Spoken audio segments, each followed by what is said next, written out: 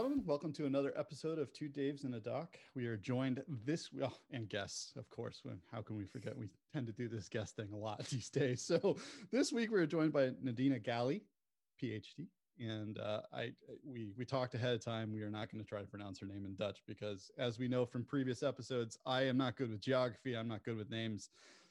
And this is where we start. So Nadina, welcome to our podcast or videocast or whatever.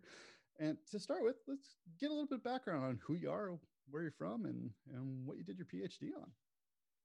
Yeah, thanks. Great to be here. Thanks for having me. So my background starts really growing up in the suburbs of Canada. I'm Dutch originally, but grew up in Canadian suburbs. And I think that growing up in that kind of environment, which was great in of itself, but of course, seeing all of this urban development kind of eat up this nature.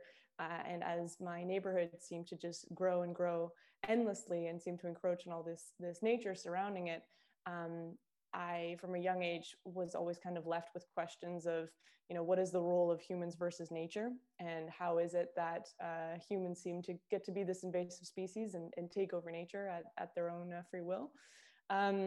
Not, of course, that I could have put it into those words at the time, but I think in retrospect, it's always easier to think, oh, hey, maybe that's where that all started. And I did my bachelor's in environmental biology and ecology and evolutionary biology. And that kind of, I chose to do those things because I felt like I knew so little. And if I wanted to do anything about these kind of issues that I was seeing, the first step was to better understand the earth and how it functioned. And that's what led me to do my master's in earth sciences as well at the University of Amsterdam. So moved back to the Netherlands, both because I felt like there was a lot to learn in terms of sustainability and urban development in the Netherlands, but also because I was just curious about my Dutch heritage. So moved back to Amsterdam.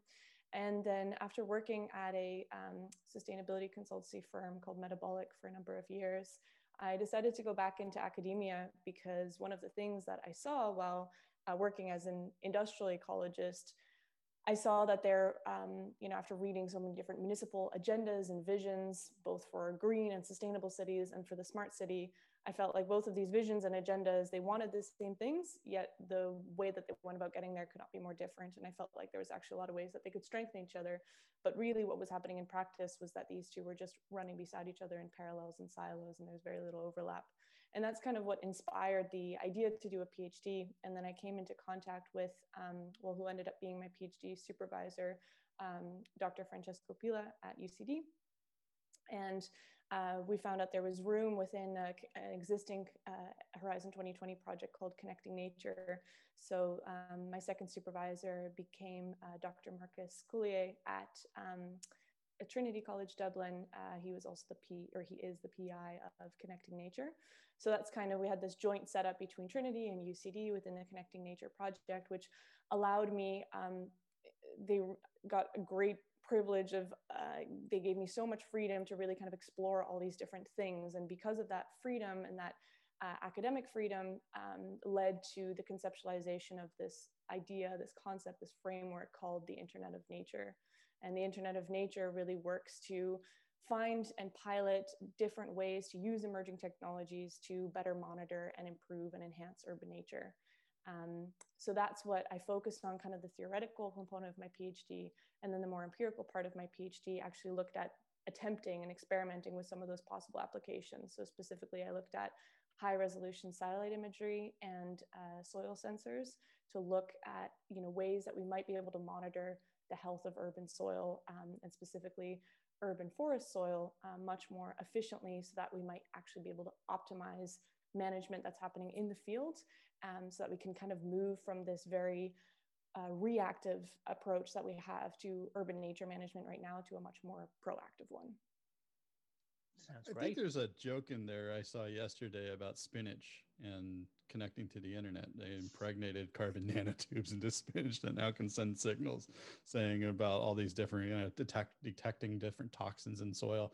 So when you said Internet of Nature, I'm like, oh, we now have spinach that can communicate with giving plants a voice. That's what we do.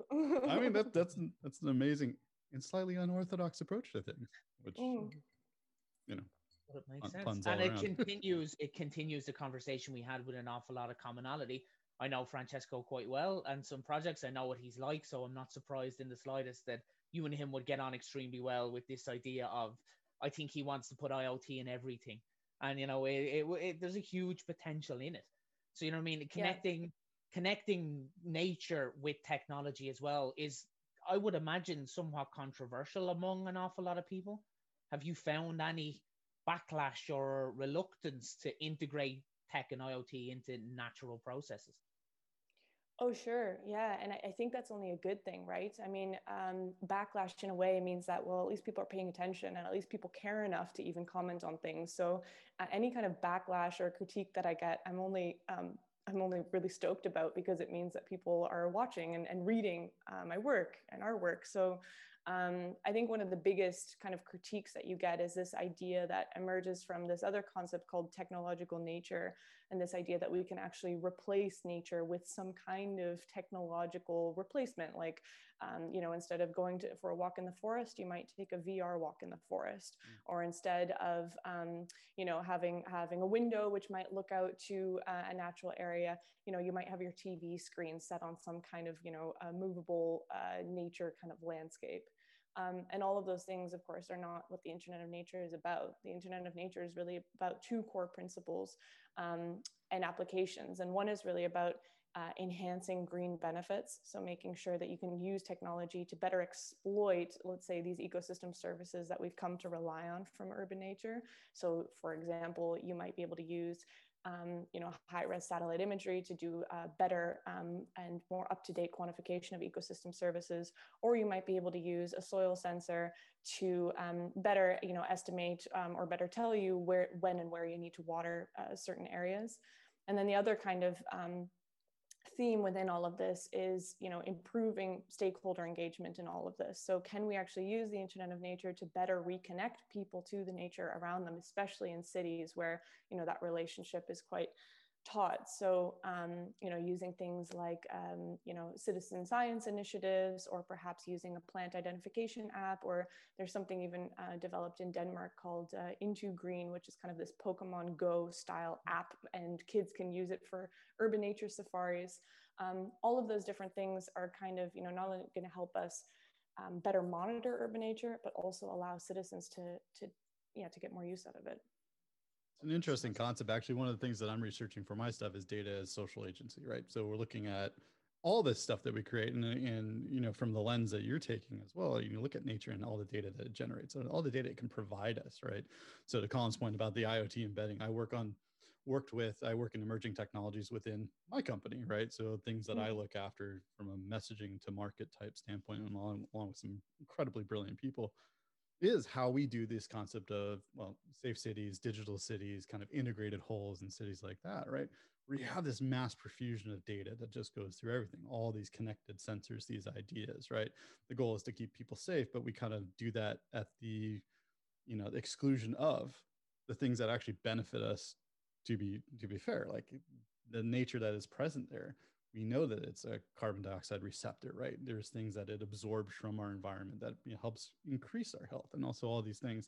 So that it's fascinating to me. I love this idea. It's incredible, because it's, again, another kind of data point. We walk through this every single day, and all this kind of datum that surrounds us, right? And stuff that we could be doing with it in order to increase the actual benefit to society and to nature itself. Yeah. No, and from a very practical standpoint, which is kind of very much a common thread throughout all of my work, I've, despite, being in the ivory tower of academia, I've always very much wanted to have, one foot in practice and make sure that whatever you're developing and spending, all those hard-earned taxpayer dollars on your research, making sure that it is actually relevant to society as a whole. And one of the things that's kind of very much talked about in the arboricultural world, so in terms of tree care in the city environment, is, there's more than ever, there is so much media attention on the importance of green in cities, especially now in this, COVID era, where travel is restricted and people are in lockdown in their houses. People that, maybe have been to Machu Picchu or Patagonia or these beautiful places in the world weren't even aware of their own park just around the corner. And now that has become increasingly apparent as they are trapped in their homes, for lack of a better word. And at the same time, the arboricultural world has always said one of the things that we struggle with the most is that we simply do not have enough data. I mean, there's cities in the world, several of them, that still don't even have a baseline tree inventory, which is just a database of all the trees that are under their management. Even that kind of really basic amount of data is missing. And that's, of course, that's completely unacceptable, because trees and other kind of urban nature should be considered as assets in cities. And we definitely, wouldn't have a city that doesn't have up-to-date information on gas and cables and pipelines and buildings and bridges and roads and all this other kind of infrastructure. So why not trees? And I think the Internet of Nature is a way to kind of help us get there. Definitely. We need to know what's there. You have to count before you can do anything. Like, it's exactly can't measure what you don't know. Can't manage what you don't measure. Exactly. And in particular, with the problem we face is we need more. We all know we need more, but we've no quantitative measure or metric of what more is. So more is a benefit. Now, based on your kind of research as well, it seemed very, I don't want to say free form, but very multidisciplinary, and kind of you guided your own path through that research with support from Francesco and your other advisor at the same time. How did you find that process from an academic perspective of, embarking on what was an ambitious project that is in, a new area of a new field? How did you kind of tread that line? And did you have any issues with the process of undertaking the doctorate in a field that maybe doesn't have a huge amount of historical precedents or guidance? I mean, I loved it, but I think that's because of who I am and how I prefer to work. I've always been someone who I love to work in a team, but as long as I have, my own autonomy within that team. And that's something that Francesco and Marcus and the whole labs at both Trinity and UCD were able to offer me. And that was even the case when I got the opportunity to go to MIT Sensible City Lab with a Fulbright. The same kind of autonomy, I think that's the best word for it, was awarded to me. And I think that's the most important thing when you're working at really kind of the cutting edge of a lot of these concepts. You need to have a lot of room to fail as well. I mean, that's what innovation is all about, right? And not be scared or not be too, caught up in certain restrictions within that environment. And I think in that sense, it was kind of a true innovative environment that I was placed in, and I definitely feel like that's the environment I perform best under. Good. And like what we talked about previously as well before we started was this idea of personal promotion, or promotion of yourself as a researcher, and not necessarily the field in it. It's something I've done over the years. It's something you clearly have done successfully over the years as well. What was your motivation, or what was your reasoning to start that process, beyond the traditional academic approach? Yeah, I think it started with just a want and a desire to share what I was working on, because I felt like other people might be able to learn from it, or perhaps, be able to be inspired by it, perhaps. I think that's where it started for me. And then as, I kind of got a hold of, okay, well, what do these different platforms mean? And, now I kind of only use Twitter and LinkedIn for these purposes, and my own website and blog. I really kind of discovered that it can do so much more than that, because once you start sharing your work and what you're working on, you do more than just inspire people. Apparently, you can also help people take action, and whether they do that themselves or whether they reach out to you for all kinds of science communication opportunities like this podcast, for example, and all of that kind of adds and builds to this momentum of this brand that you're setting up for yourself.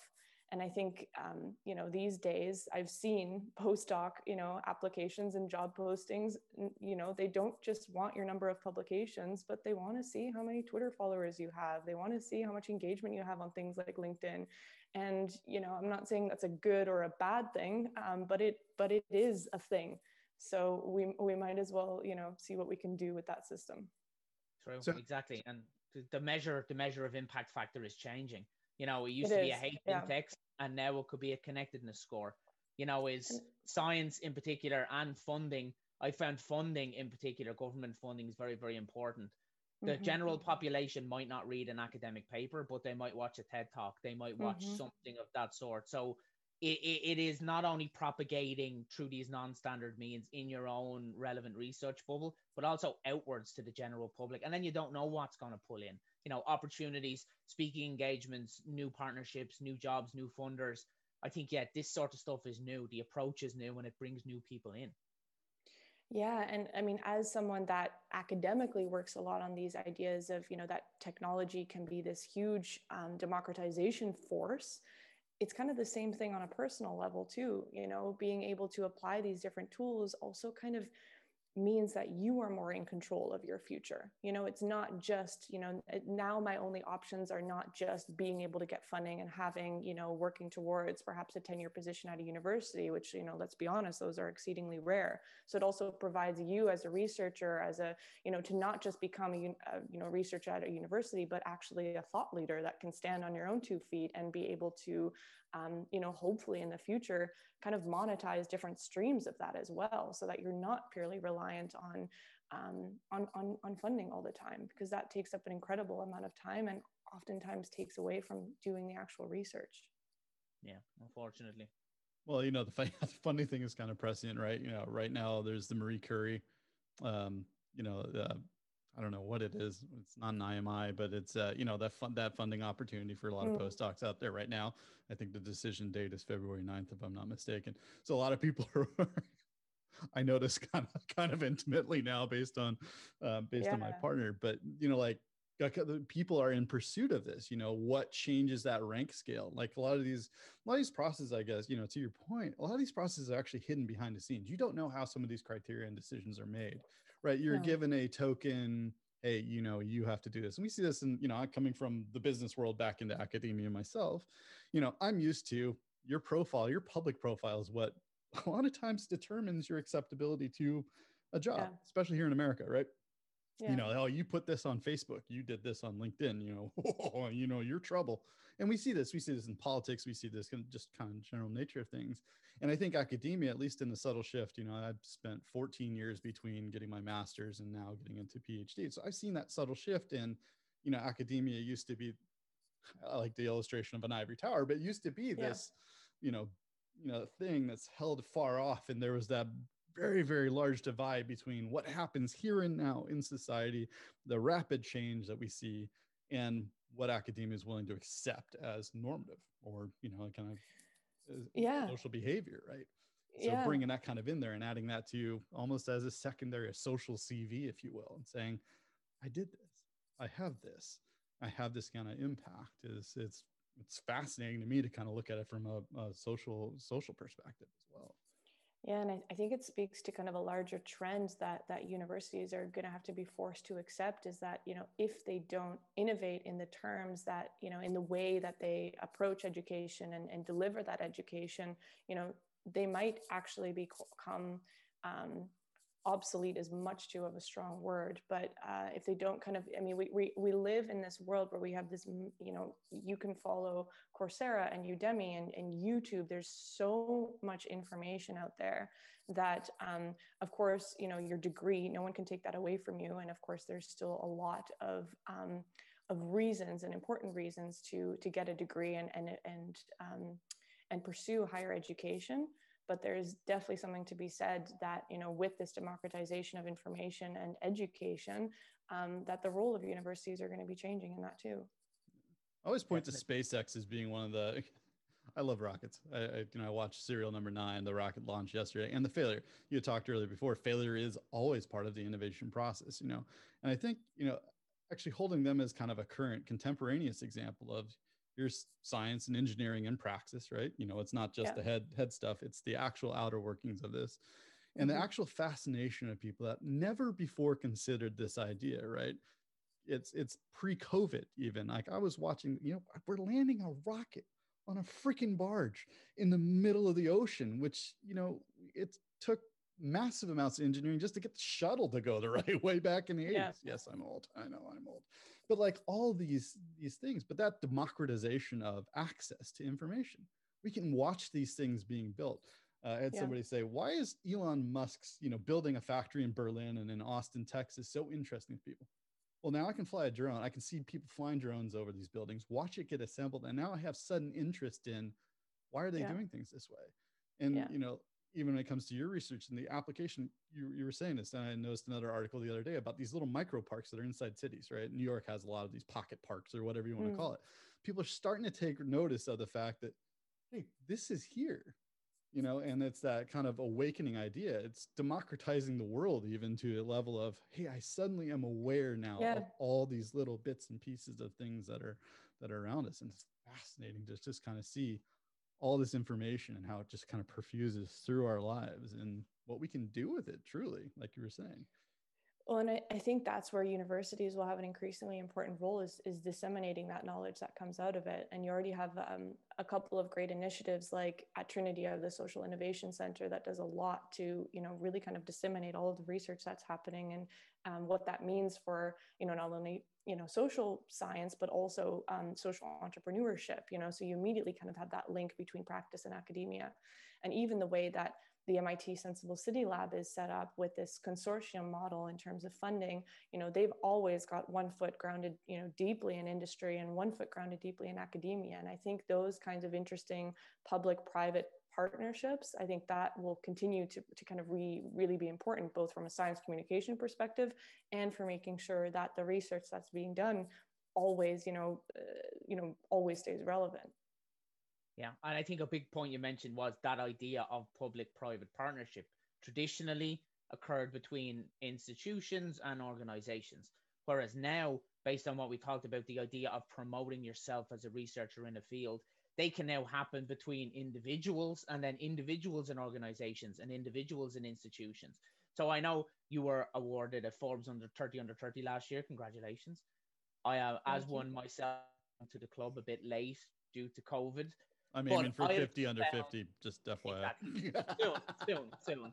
But even in that case, the dynamics of a network like that, I have found maps that journey very, very closely. So I think with COVID, you've yet to experience the in-person events, unfortunately, hopefully soon. But these kind of happen. You meet people that, like yourself, that are doing great work.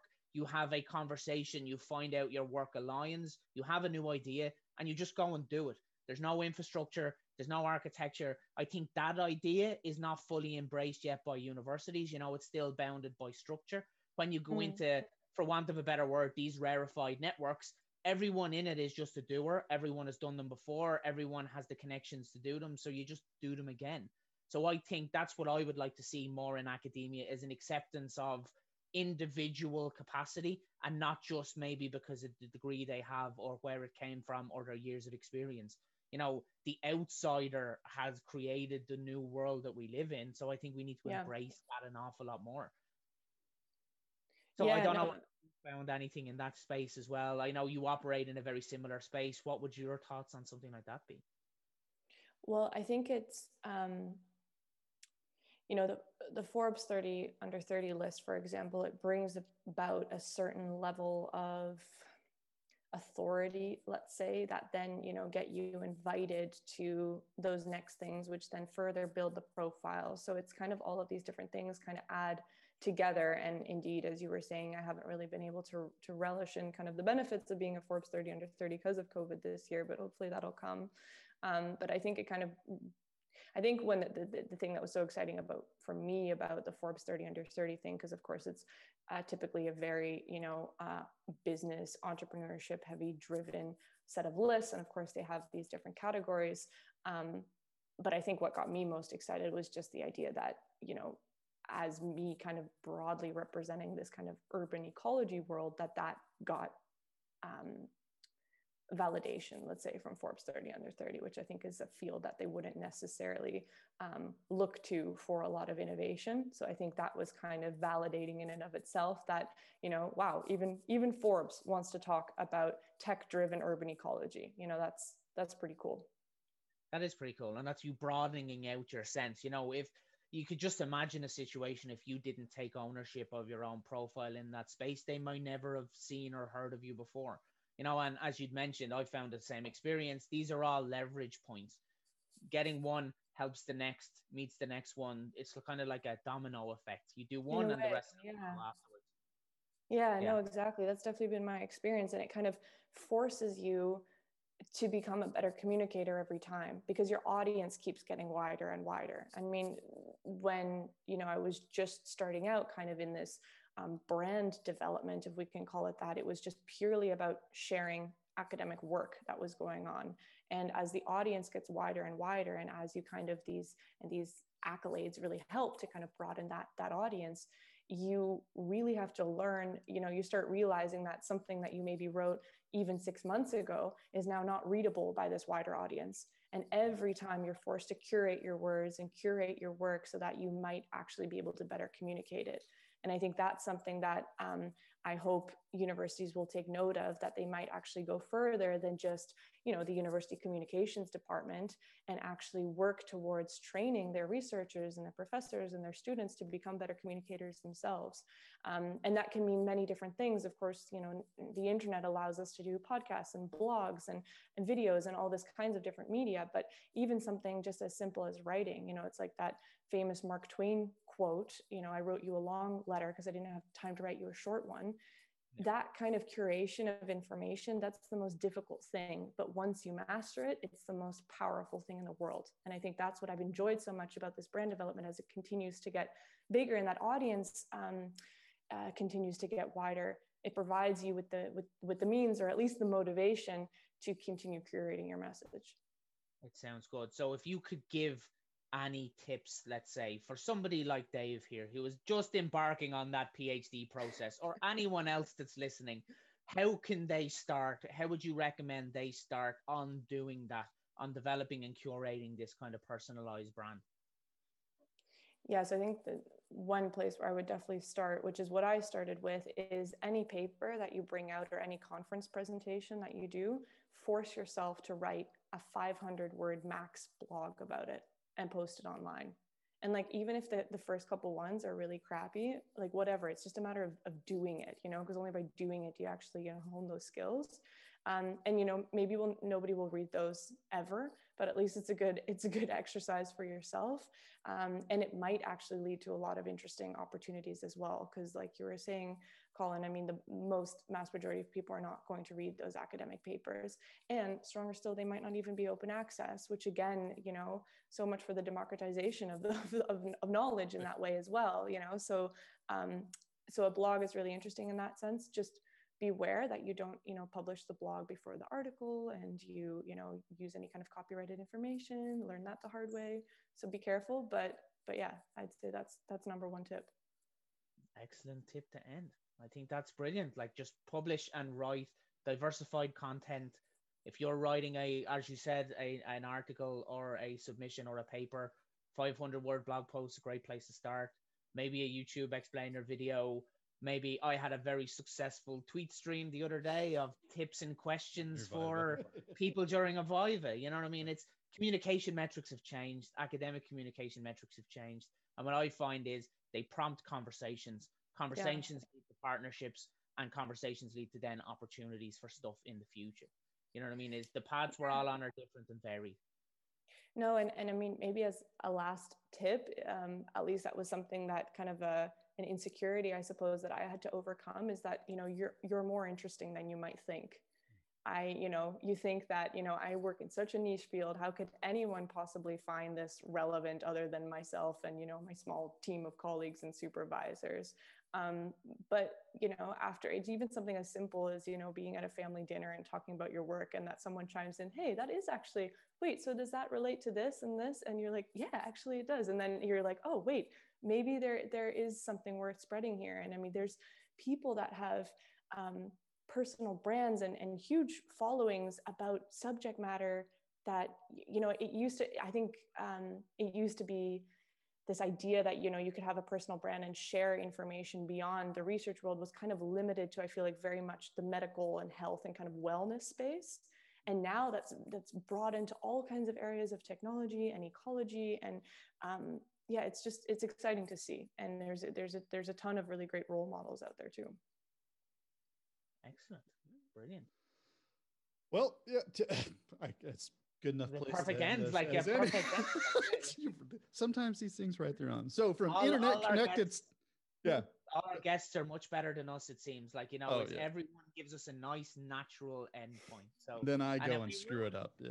Then we ruin it. Fine. Yeah, that's fine. So from internet connected spinach to to knowing what's truly in your backyard and managing that, you know, through democratized data, as it were. All that to be said, Nadina, it was wonderful to have you on. Thank you so much for giving us the thoughts and ideas around your academic social brand, if you will, or your socially academic brand.